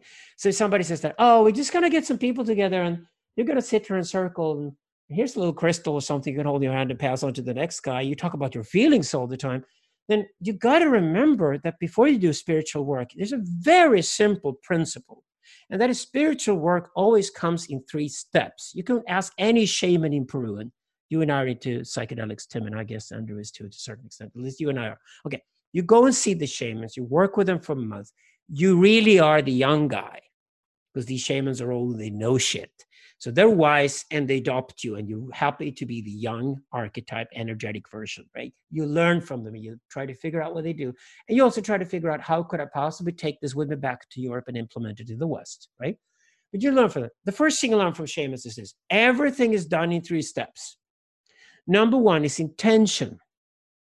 Number 2 is the ceremony. And number 3 is the integration. And this goes for group exercises too, even more so. That's why I tell people, if people call you and want you to join the spiritual group of some kind, of going to get together, ask them what the intention is. And then go to yourself and be tough on yourself and look at your own intentions at the moment. And if your intentions, but you're at in your spiritual work with yourself and your own meditation contemplation practice has nothing to do with what they're up to, then tell them so and say, thank you for the invite. Good luck with everything. I'm in a different place right now because I can't see how my intention right now rhymes with your intention. But if I'm wrong about your intention, please let me know. So sit down with people and ask them what the intention is. Then you can conduct the circling or the workshop or the educational collaboration or the collaborative art project like you do to Burning Man. And then you can also enjoy integrating it afterwards, which you can do when you leave that place. You can do it online. You meet three weeks later and said, wasn't it fun to do this together? Yeah, and this happened to me and that happened to you. And and you can integrate it. So the next intention you take on with the same group is on a higher level. Now, if you do that, if you think intention, ceremony, integration, then I'm all for group collaborations. But I always ask myself these days not to waste time. My time, anybody else's time, is that, what is the intention here? And I said, okay, if I should have read a certain book or seen a certain film or studied something before this group gets together, then I should really do that. I take responsibility for that. Part of my intention is my preparation for this work. Because I'm not going to sit there and pretend just by reading a Wikipedia article and dropping a few names that understand what you guys are talking about. That's just being deeply unserious about spiritual work. And I think if people can get both the archetype on their own level right, and then look at the mixing of archetypes, which is a great group. A great group is a mixing archetype. A congregation is the full schema of archetypes. That's like a congregation, a religious congregation, is the imitation of the tribe in its full glory.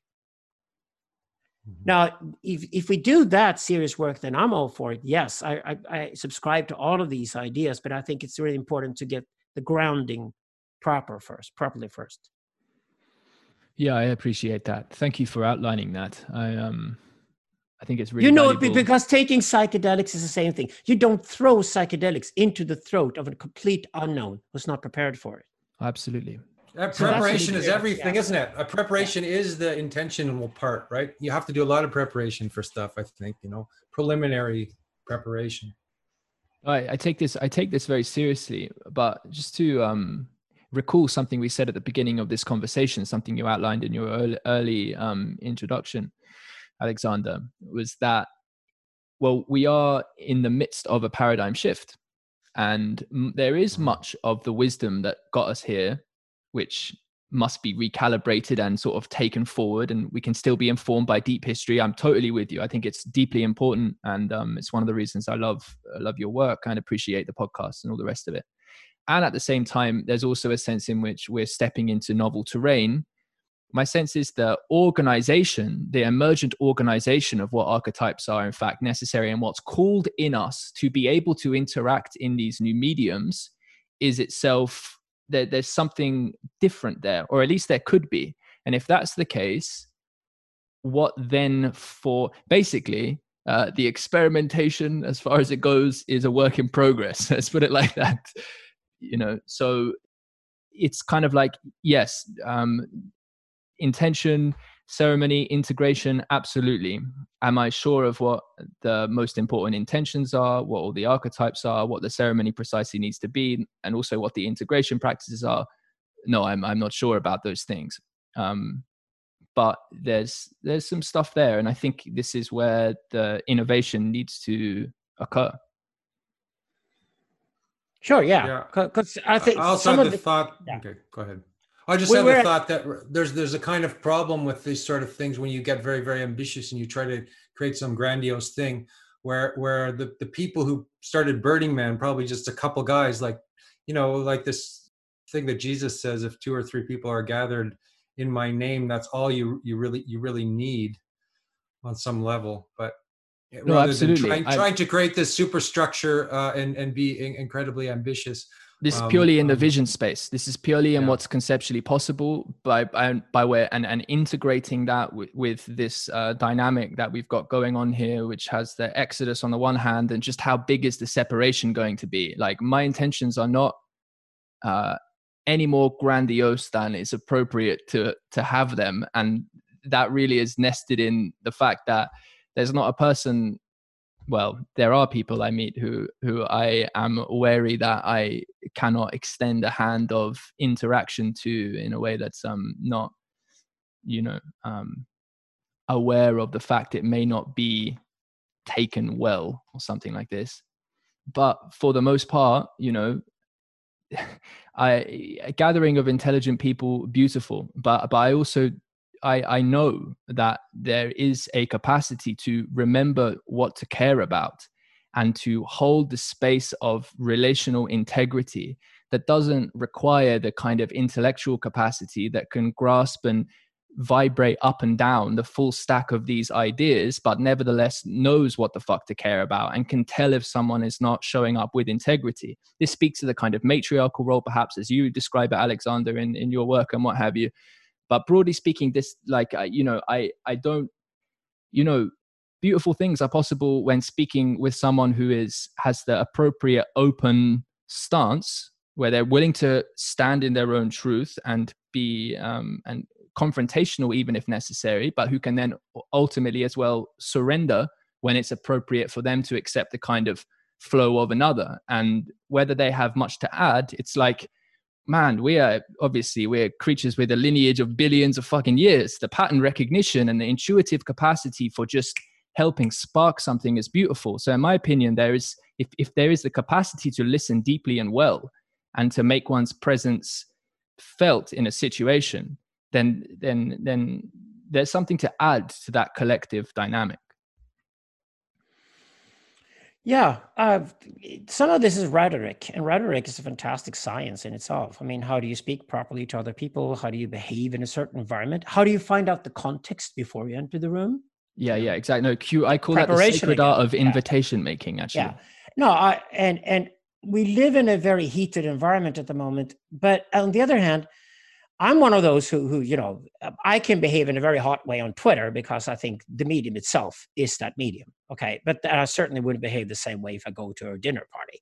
So I think I'm trying to experiment just like everybody else is, and I take responsibility for the things I do, and I listen to constructive criticism at all times and do all those things. I think of it as contextuality. And contextuality now means that we are so many new media, so many new environments, so many new interfaces like this one. We're on Zoom. We're doing a 3Zoom, a format that was only invented a few months ago.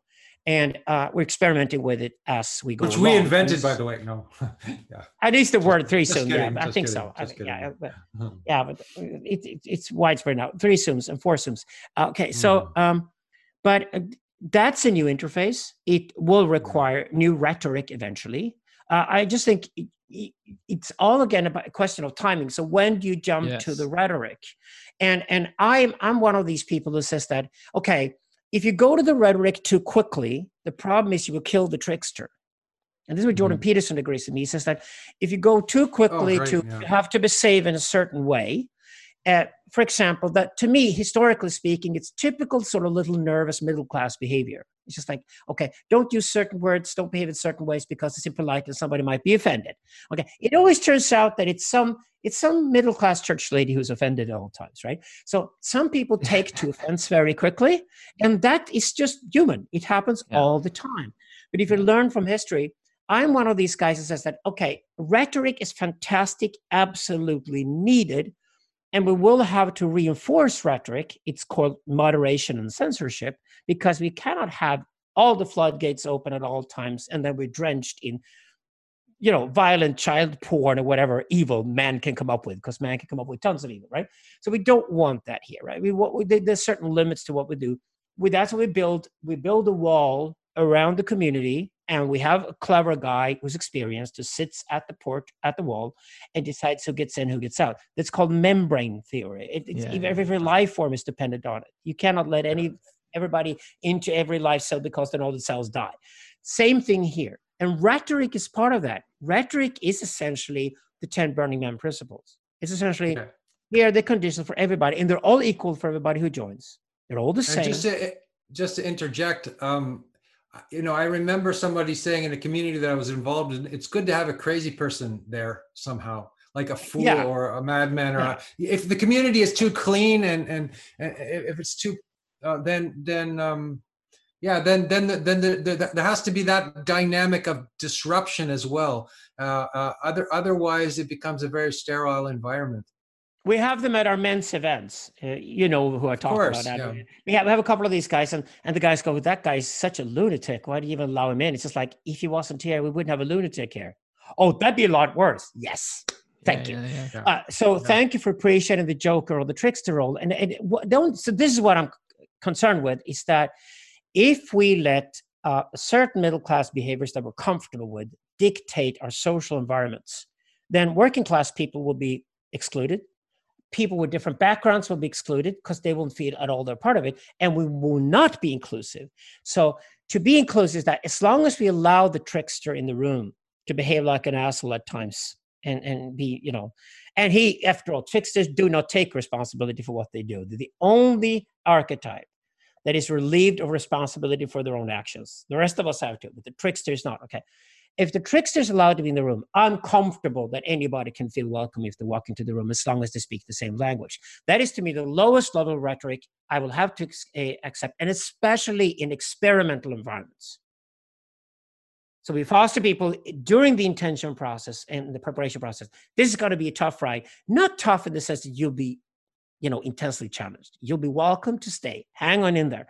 But there will be people around who will start doing and saying things you never thought you'd ever have to hear. Okay. But just allow that to happen, let it pass on. And it's not your responsibility to carry it, because we have moderators who do. So rather look at the moderators and how they work. And if they do their job well, you got perfect role models for you to one day become a moderator and make an even better environment. And that's when rhetoric comes into the picture. Not too early, but at the stage when you want to lift the whole level. And again, it's part of the intentional process. If part of the integration was it was a good weekend we shared together, but hey, it was meaner and crueler and nastier than it would have to be. A lot of that was just completely unnecessary. Then it becomes part of the next intentional process to include more rhetoric in the mix. Mm-hmm. Yeah, and also I find when the atmosphere is there's something, especially in Anglo-Saxon culture, there's this pathology of nice, being there's kind of like, I especially find it in the British people. They're very nice and sweet and diplomatic with you, and they want everything to be, but there's a knife that you get in the back afterwards, right? There are hidden knives in an atmosphere that's too, Andrew and I bitch about this when we talk about England. Yeah, we bitch about it. we talk about England, but I think it's very Anglo-Saxon. I think I see it in my own culture. I think the rough guys went to the colonies and therefore much rougher. So. Exactly. That's us here right now. The ones who escaped the polite society. It's like the South African peasants. The South African peasants I remember when I grew up, at least. There's no way they could survive an Essex wife's dinner in London. It's just like they'd be way too rough for that environment. But it's just that's cultural difference. Yeah. Yeah. So. Yeah. No, this is beautiful. I just want to check in. How long do we have? Are we speaking for 2 hours? We got a little bit longer. How are we feeling? Yeah, we could sort of start rounding it off, but it's been wonderful. Yeah. It's been wonderful. I love this conversation. Yeah. Really good. I'm okay. Really good. You guys like. Yeah, I so moving to Australia at 11, you can imagine, like, I sounded, I wasn't Eton posh, I didn't have the royal aristocracy posh accent, but I had the kind of private school London boys accent. You can still see that come through a little bit, but my family wasn't of that kind of, it didn't come from that way. My dad made, enough money that he put me in that school. And so you can imagine me going to Australia as 11 years old, very, very pale, very, very posh. Within the first week, I had a broken nose, concussion. My arm was broken. And you know, like it is beautiful. And ever since then, it's been an interesting relationship for me to immediately get a sense of how to relate to, you can say, the kind of the working class Australian hyper masculinist tendency of those group dynamics. And I still sound like I sound, so I'm immediately still taken to be other. But generally speaking, I like playing with it and have quite a bit of fun with it. So yeah, it's important to I really appreciate all the dynamics we've spoken to here. The inclusion of the trickster, very important. Yeah. And you still do the hums. Mm-hmm. Not as often as Prince Andrew does, though. But you know, well, I feel like I come from. I think for me, like I feel almost the opposite experience. I come from kind of, you know, well, just middle class Canada it has a roughness to it, right? And then I come to France. In France, everything is artifice and manners, and you know, there is a kind of you know, emotional honesty in France. But it's like moving from non-artifice to artifice. You know, what you're describing is sort of the opposite, going from artifice to. And I sort of moved from Australia to Canada because I moved from South Africa to Scandinavia. So there you go. Yeah. And I do go to England, and I've been working in London for the last 30 years. But there's nothing in me that wants to move there. I love being in London. I love seeing my friends and hanging out with them. But I don't want to move there. It's just not my taste. It's just not my thing. Mm-hmm. Beautiful. Not me. Yeah. All right, guys. Well, I'm feeling pretty good with this. I want to ask you one more question, though, Tim. Sure. It's like, so when you talk about these, there obviously is like a major grassroots movement. It doesn't want to fall into the old trap that we call New Age. Yep. It wants to take spirituality seriously. Yep. It wants to have a spirituality which is compatible with science in the best possible way. It wants a spirituality that is interested in all spiritual traditions, doesn't turn its back on Christianity or Judaism or Islam or anything. It just researches them all. And it's sort of very welcoming in that sense. And it's digitally savvy. And I think it's happening already in the UK, the US, certainly here in Scandinavia. We're seeing it in Europe too. It seems to be bottom up, which is very healthy, right? So it's meant to be learned from and role model and be prototyped, rather than it's being dictated. And I don't think anybody would step forward today if a Favarka or a Hall or goddammit an Alexander Barber step forward and say, this is how you must conduct your spirituality. They'd just be laughed at for good reasons, right? This is a moment that really wants to be bottom up. But where do you see it going over the next 5-10 years? Where do you see you have the growth aches and pain aches, and where does it come through very quickly right now? Oof. Yeah.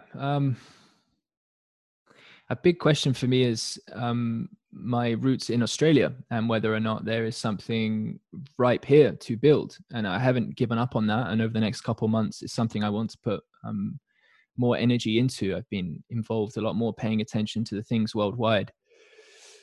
Well, speaking to the Australian context, what I see is that this is broader as well. There's this relationship between spirituality and entrepreneurs, where there's a sort of interaction between spirituality and the market that I am skeptical of. I don't think it is this grassroots that you're actually speaking to.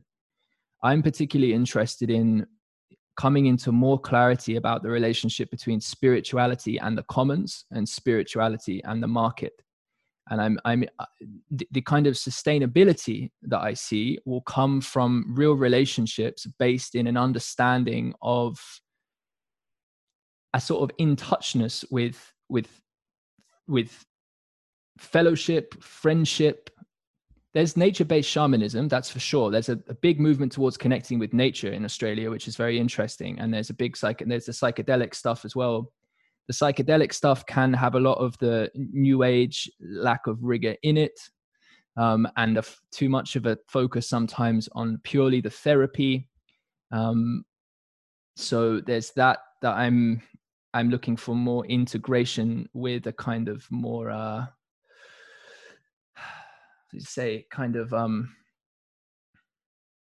Can I give you two terms here you could play with? Please. One is the Guru Weekend. You go Mhm. off and you pay a lot of Mhm. money to see a guru for Mhm. a weekend, and then you left back in your previous life right after. And the other one is congregation. Mhm. Congregation is something where nobody makes money out of nobody else, but you do meet on a regular basis and you create a spiritual community together. Those are the two extremes I see right Yeah, yeah, now. yeah, yeah. That's nice. In that sense, Australia is very similar here to Europe. And for example, psychedelics are moving into spirituality. The question is it going to be the congregation that takes care of that, or is it just going to be these gurus who give you psychedelics and you pay $3,000 for a long weekend with them, or where is that going to end up? Yeah. Well, we're going to see both. And so in some sense, my response is that the digital interaction actually needs to be like the vision that I've wanted to be part of creating has always been to establish a kind of authentic and integrous field of interaction where you can have, it's like, okay, you're doing it in this way. Come step into this space, speak your piece. Like, you'll be heard and addressed, and we can have a confrontation. We can do all the rest of it. The answer is I kind of don't know. My personal interest is in the congregation style. I'm skeptical of gurus in general. I think as a philosophical point, I've spent quite a lot of time listening to and like contemplating someone like Adi Dar, for instance. And I am very, very skeptical of someone placing themselves beyond.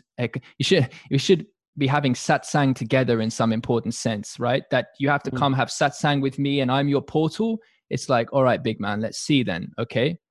I don't know. So I'm more on the side of the congregation, to be honest with you. We had that problem here in Europe this year, and there were some of the older men who got so tired in men's work of just doing it for free, and they're professionally trained therapists and things like that. So we decided to split the movement, but make it very clear that we call it the Manifesto Network, which is a network of men who do men's events around Europe. And it works wonderfully. It's flat in structure, decentralized, worked for 4 years. Nobody gets paid.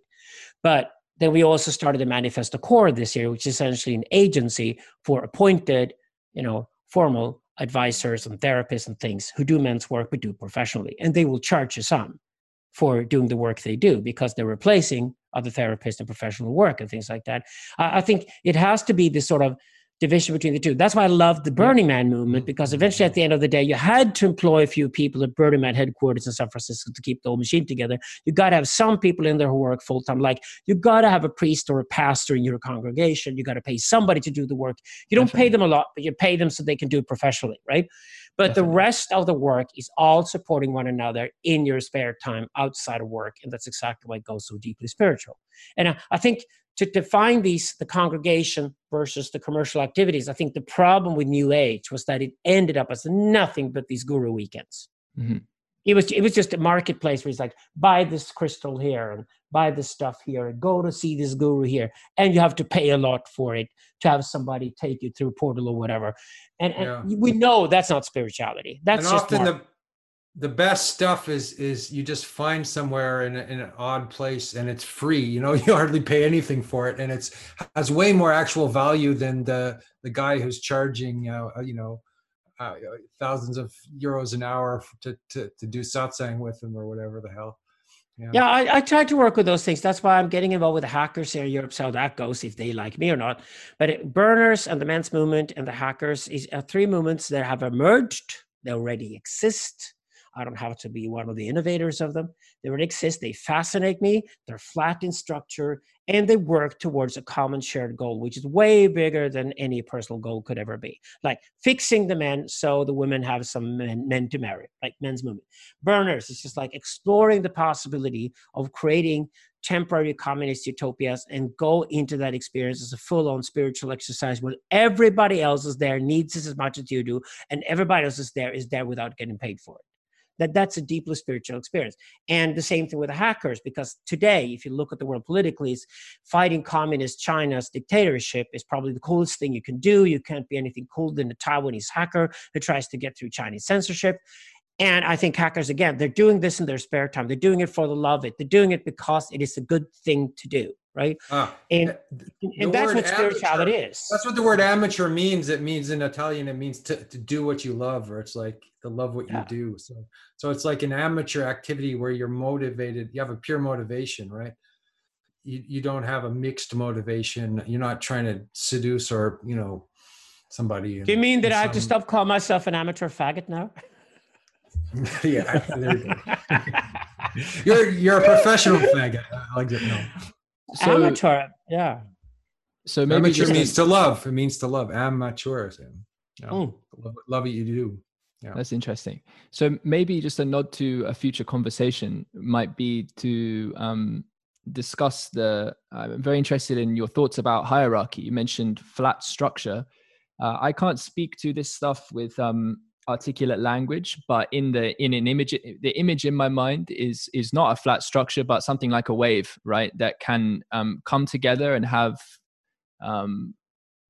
discernible teacherly authority or individuals who can disseminate wisdom. And of course, this is something I know you agree with. It flows into the rest of our conversation. You've got the people who have the knowledge, they've got the skills, like you have your particular archetypes.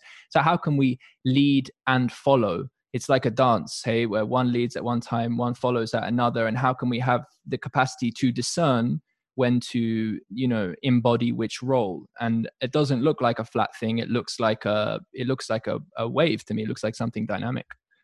Yeah, we could call it micro hierarchies if you prefer that word. I'm not scared of the word hierarchy to begin with. It's a great word. It's just like patriarchy is a great word. You just have matriarchy next to it, for God's sake. It's matriarchy that was lacking. It wasn't patriarchy, it was too much of. So take back these words and redefine them. I use the word God in my work. I just put God into the future. If God doesn't exist yet, then he could certainly, or she, or whatever, could exist in the future. So let's take back these words and use them again. And for example, I used during a conversation, I talked about wisdom and energy and the relationship between the older and the older mentor and the young mentee. So in the mentorship relationship, of course, there are two hierarchies. One hierarchy is the hierarchy of wisdom. The older mentor is supposed to know more within that archetype and therefore teach and lead the younger person. But the younger person has a hierarchy of energy.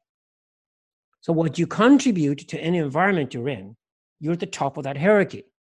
So if you cook the food in a group of people, you're at the top of the food hierarchy because you're responsible for the kitchen, you cook the food.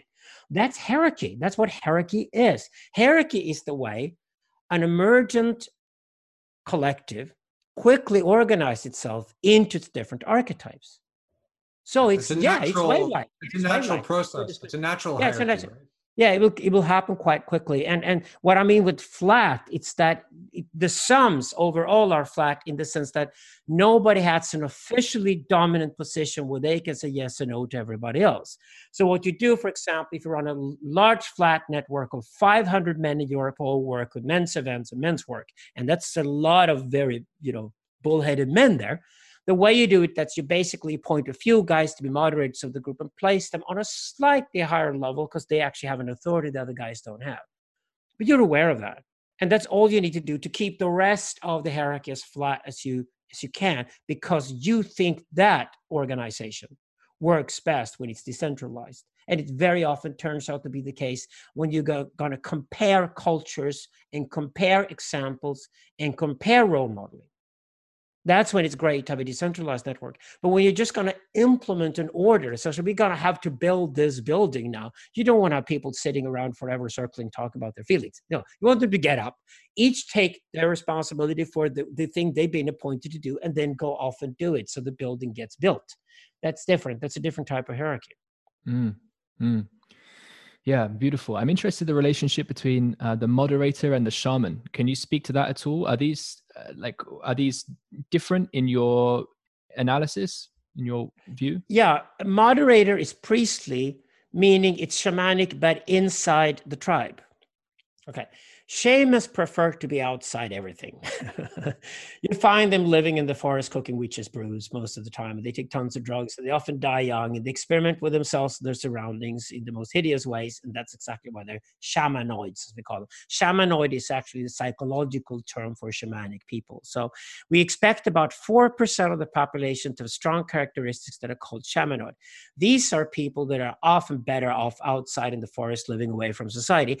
They have been idolized over the last, say, 50 to 100 years, way more than they expected to. That's why we have dying rock stars as role models, which I think was a terrible idea, to be honest about it, even if it was fun. Okay, but The shamanoid characters are like that. But when the shamanoids work within the tribal environment and put on a robe, a priest is essentially one of the shamans who takes on a robe to go into the community to take on shamanic responsibilities. And shamanic is always go-between. It's go-between between tribes. It's go-between between man and the gods. Yeah. And it's go-between men and women. And then it's called androgynous people. That's when androgynous characters are similar to shamanoid characters, and they're another 4% of the overall population.